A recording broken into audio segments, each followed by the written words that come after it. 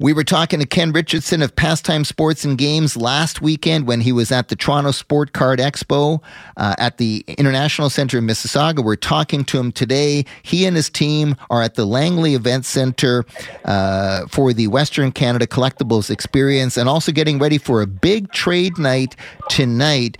Let me ask you first, before we go anywhere, Connor Bedard, we've been tracking his debut in the National Hockey League. Based on what you heard on the floor in Toronto and what you're hearing this weekend, Ken, is Connor Bedard basically aligning with expectations? Is he meeting the hype? Absolutely. The most commonly asked question, whether it's in the shop, the Toronto Expo, or now the Langley Event Center, is when is Series 2 coming out? How much are the boxes? And how many can I get? And is it correct for me to assume, as you and I have discussed in recent weeks, that we haven't seen this kind of impact since Connor McDavid in 2015? That's definitely the case. You know, it only happens once every 10 or 20 years that you get what's expected to be a generational type player. And it's Connor Bedard today. And prior to that, it was Connor McDavid, Sidney Crosby before that, and likely you have to go back to 1990 with Eric Lindros before people, were sort of picking the next one. We're talking to Ken Richardson of Pastime Sports and Games. He's our collectibles guru.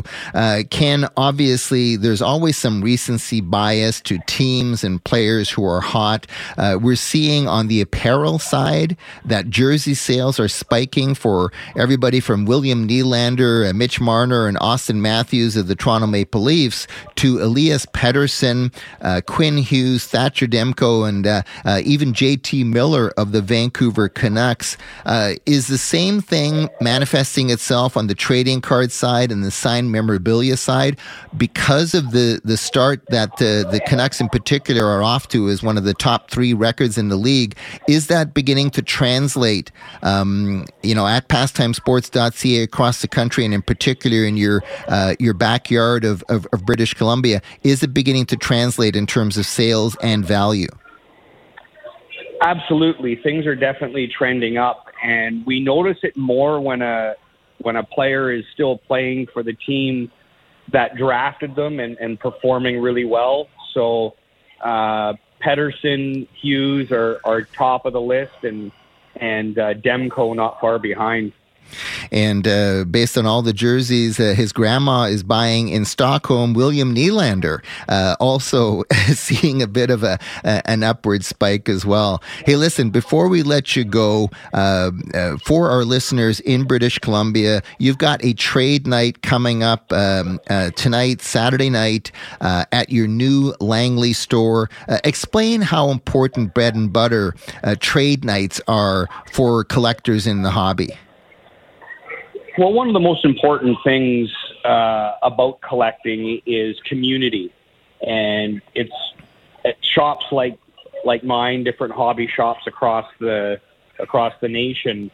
When you can facilitate, having a place where people can gather together that have like-minded interests and share those things together, it really builds a much stronger community.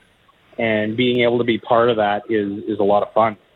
Ken, as always, we appreciate all those perspectives. Good luck at the Western Canada Collectibles Experience. Good luck at the trade night at your Langley location. And we'll talk again real soon. And we'll look forward to teaming up with you later today and co-hosting Pastimes Radio, the Collectibles Show.